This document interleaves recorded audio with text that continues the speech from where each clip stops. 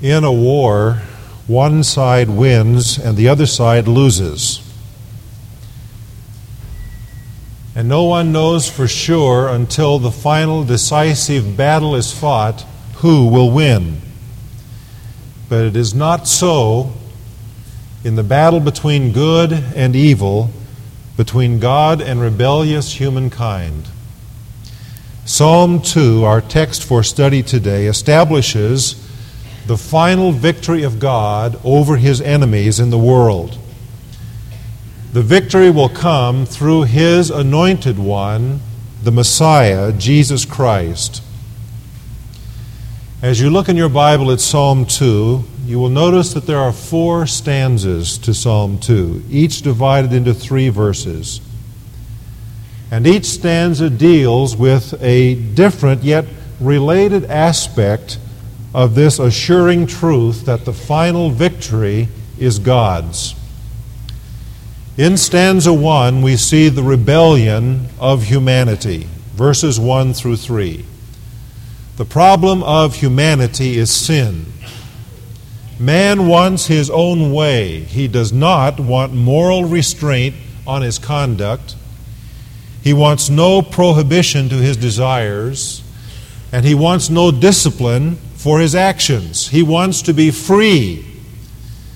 But in exercising this freedom, man has made himself a slave to his own lusts and sin.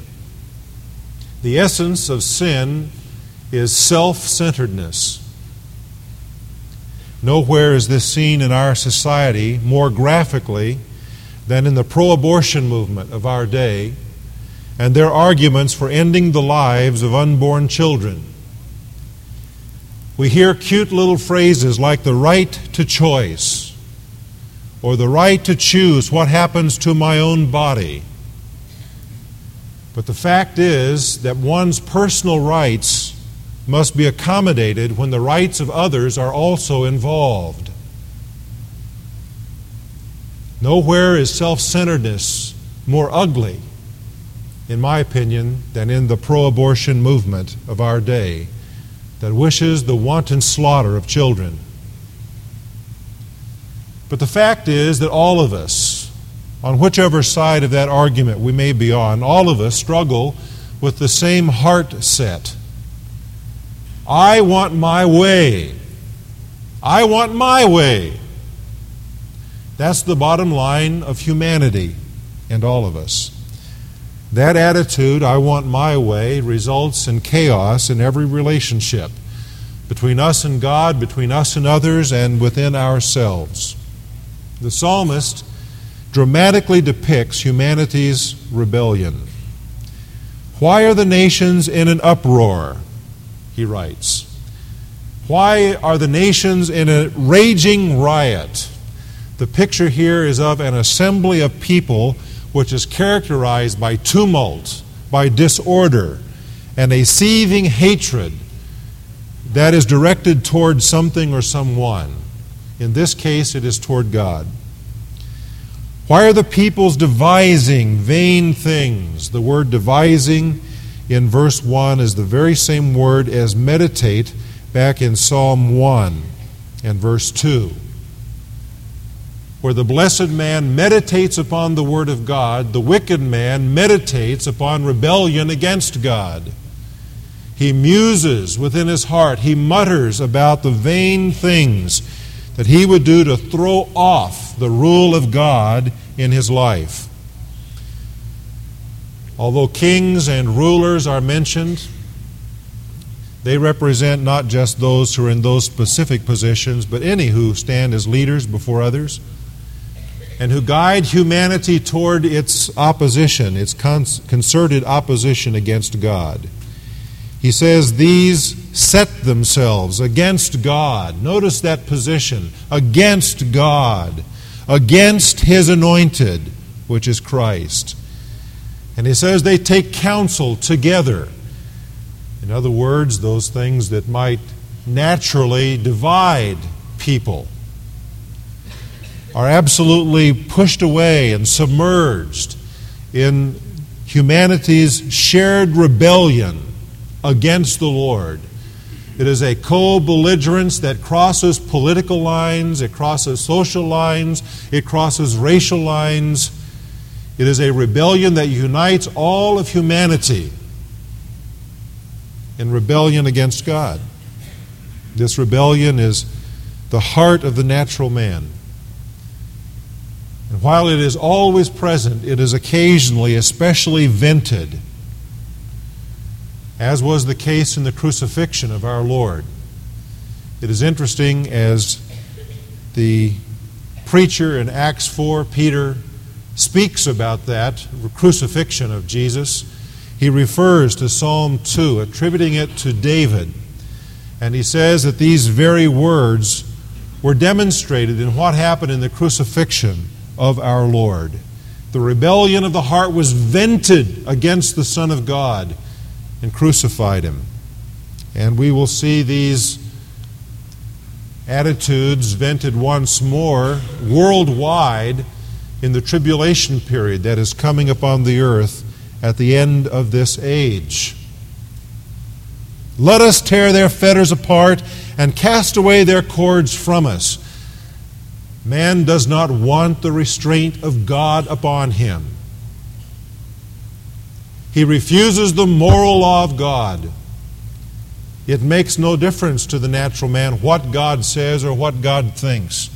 For man in our day thinks he is sufficient in himself to establish his own standards and is autonomous of God. So is the rebellion of humankind. But then notice in the next stanza the response of God. In contrast to the tumultuous earthly riot that is in process in the first 3 verses, there is the calm of heaven, where God sits on his royal throne as the absolute sovereign of his universe. The sitter in the heavens, who is described in verse 4, is none other than the Lord, Adonai, the Hebrew name for God that calls him Lord of all, the sovereign one of everything. Adonai is the one who sits in the heavens. And I want you to notice his twofold response. First, he laughs, and then he speaks. Yes, God laughs. He laughs not because the scene before him is humorous, but because it is so pathetic. It is like grasshoppers banding together to stop the rotation of the earth, jumping fiercely, and yet unable to do anything. We would laugh at such a scene. It would be so ridiculous. And so is God's response. It is a deriding response. He mocks the rebellion of man. Please understand that God is ever merciful to man's weaknesses. God is patient with our failures. He is compassionate toward the awful suffering that our own sin has caused for ourselves. But he mocks this rebellion as ridiculous and absurd. And then he speaks in anger and in fury, because his wrath is appropriate in this case. You see, sinners must not presume upon the patience and mercy of God, for God's justice also has its hour. And that hour has come, as the psalmist writes. God speaks. He says, "As for me, I have installed my king upon Zion." The emphasis here is upon I. God says, I have already taken action. I have set my king. Mankind sets itself against God. God says, I have set my king in Zion. And that king will end the rebellion. The announcement will rightly terrify those who are opposed to it. He will speak to them in his anger and terrify them in his fury. Man is not terrified at God today, because God is dealing with humankind for the most part in patience and mercy. But let me tell you, when God speaks in his anger, man will be terrified. He will call for the rocks and the mountains to fall upon him, to hide him from the face of him who sits on the throne. Man will be terrified when God begins to act. in His righteous indignation. The response of God. The next stanza we have the report of the Anointed One. Here Messiah speaks Himself. His report is regarding, first of all, His acknowledgement by God, and then His promise from God. He says in the first place that God has acknowledged Him. I will surely tell of the decree of the Lord. By the way, a decree is a definite purpose. The Hebrew verb root for the word decree is to engrave something. And so the picture of a decree is that of something that has been said and is engraved, as it were, upon stone. It is an unalterable purpose of God. Messiah says, this is the unalterable purpose of the Lord that He gave to me. Thou art my Son. Today I have begotten thee. Now David is the one who penned these words originally 1,000 years before Christ. As David wrote them, he was speaking of himself as God's anointed king. And I believe what he says here in these verses is nothing less than a summary of his understanding of the Davidic covenant, the covenant that God made with him and recorded for us in 2 Samuel 7. And when he says, I have begotten thee, David was thinking of himself as having been brought into an intimate, loving relationship with the Lord, as if a child with his father.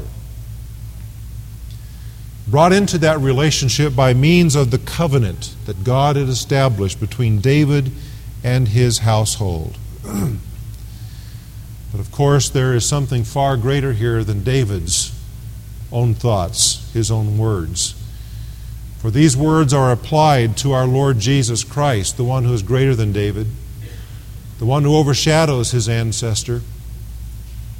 These words are applied to him by the apostle in Acts 13:33, and specifically related to his resurrection from the dead. Thou art my Son, today I have begotten thee. It does not mean that at the resurrection he became the Son of God. The point is that as in his resurrection he was openly acknowledged again by God, and in a climactic, ultimate way.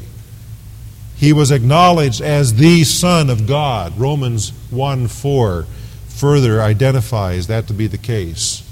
His resurrection is the ultimate proof and evidence that he was who he said he was. Messiah reports regarding God's acknowledgement of him. Thou art my Son. And at the resurrection, God testified, this is indeed my Son. And I have given proof of that by his resurrection in glory from the grave. But then Messiah also reports regarding a promise from God, beginning in verse 8. The promise from God is that he will eventually rule over all of the nations of the world. Someday there will be the complete and utter destruction of all of his enemies, so that the very ends of the earth will be the possession of the Lord. You know what that means? That means even Minnesota, in the minds of some people, will be the possession of the Lord.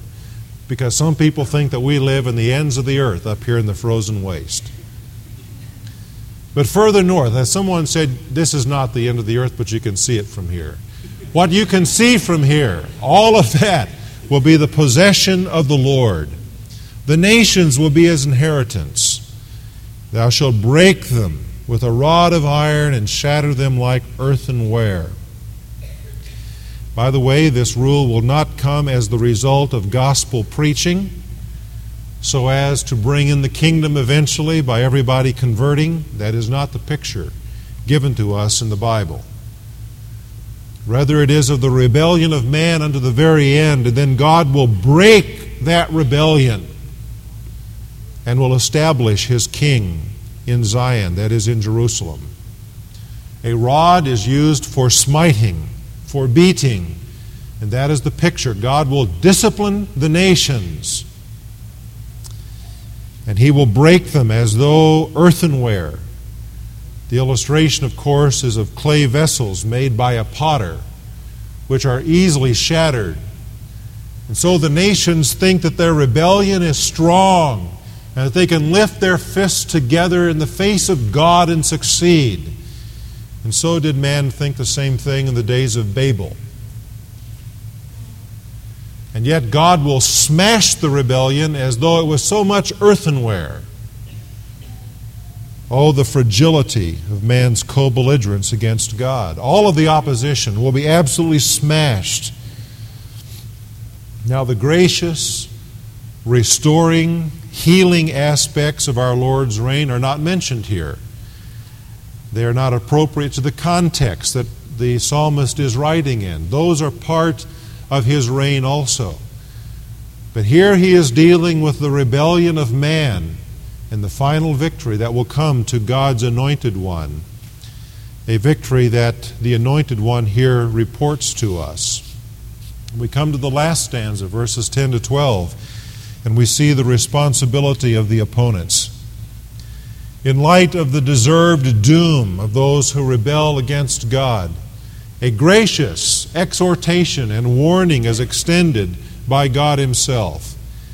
He says, show discernment, take warning, worship, rejoice, do homage, that is, kiss the Son. The picture of bowing the knee and coming before the Sovereign One and kissing the ring on His finger or the hem of His robe. Kiss the Son. Do homage to Him.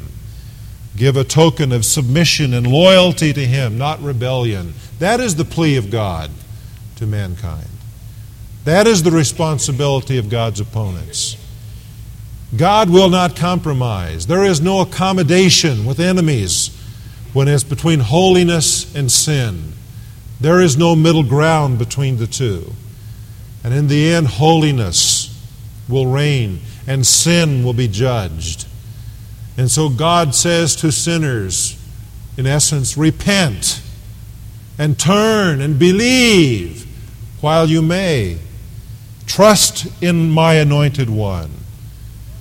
He warns that the alternative is to experience His anger, to perish in the way, he says, or to experience His wrath, which will soon be kindled, he warns. My friend, if you are here today outside of Jesus Christ, do you understand what God is saying to you in His Word today? He is warning everyone that unless there is repentance and faith that brings submission and loyalty to Him, then there will be judgment. And that will lead to utter ruin and loss and eternal hell. The result of one's faith is found in the end of verse 12. How blessed are all who take refuge in Him. Thank God there is a refuge from His judgment. Thank God He has provided a safe place from His wrath. Thank God that He has provided salvation. And that place is the cross, where the wrath of God has already fallen upon His Son. And God's wrath will not fall there again. It's already fallen. And so there is refuge. It is just like a forest fire that is licking up the forest. And one is caught in it, not knowing what to do. And then begins a backfire, so that there is a burn off. And the one who is trapped is able to go to that area which he burned off and stand in it and let the fire rage around him and destroy everything. But he is safe because the fire has already burned the ground upon which he stands. And so is the ground of the cross. It has experienced the fire of God's wrath already. So that when we stand at the cross in faith in the Son of God, we have refuge. How blessed are those who take refuge in Him. Just 3 final concluding observations I want to make based upon our study this morning. The first is, the greatest of follies is to oppose God. There is no foolishness so great in all of the universe as to lift one's fist in resistance and rebellion against the Lord. Because in the end it cannot prevail, and it only leads one to hell. And so the greatest of follies is to be on the other side from God. A second observation I would make is that God's sovereignty assures that the final victory will be His. Yes, God's enemies may rage in their fury, and they do today. So clearly is the rebellion against God's rights as creator and as the establisher of moral law. So great and clear is that rebellion that one cannot miss it in our society. Yes, God's enemies may rage against Him in their fury, but they cannot undermine what God has decreed. And God has already decreed that His will be the final victory. We know which side is going to win in this war. So that brings me to the third observation, and that is, be sure you are on the winning side. Be sure that you are on the winning side, God's side. If you have not bowed the knee to Jesus Christ and believed in Him, you must do that, or remain on the other side that is already doomed. There is no alternative. Be sure that you are on the winning side, which is Christ's. And if you are on Christ's side, if you are on the Lord's side, and you serve the King today, let me exhort you as a faithful soldier of Jesus Christ to endure hardship and endure suffering for His sake. For whatever we experience in our battles in the world is nothing compared to the victory that is our Lord's, and by His grace ours in Him.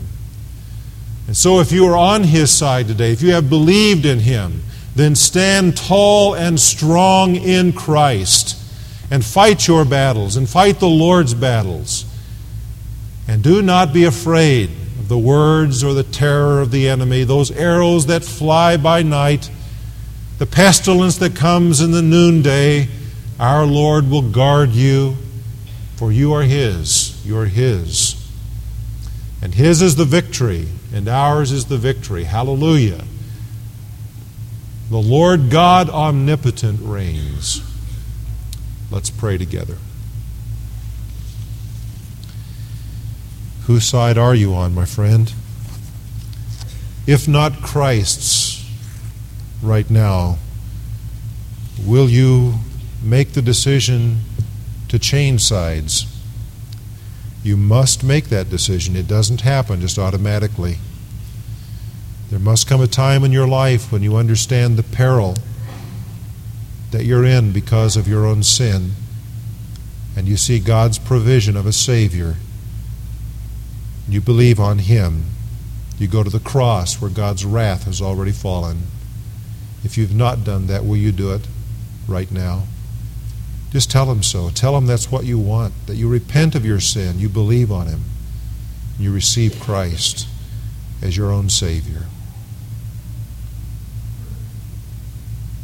Oh, Christian soldier, if you've been running, if you've turned your back on the enemy, God forbid if you have taken the side of the enemy,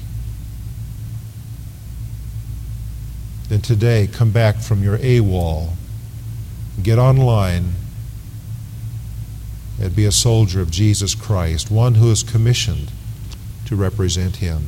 God, apply this message to our hearts and lives for Jesus' sake. Amen.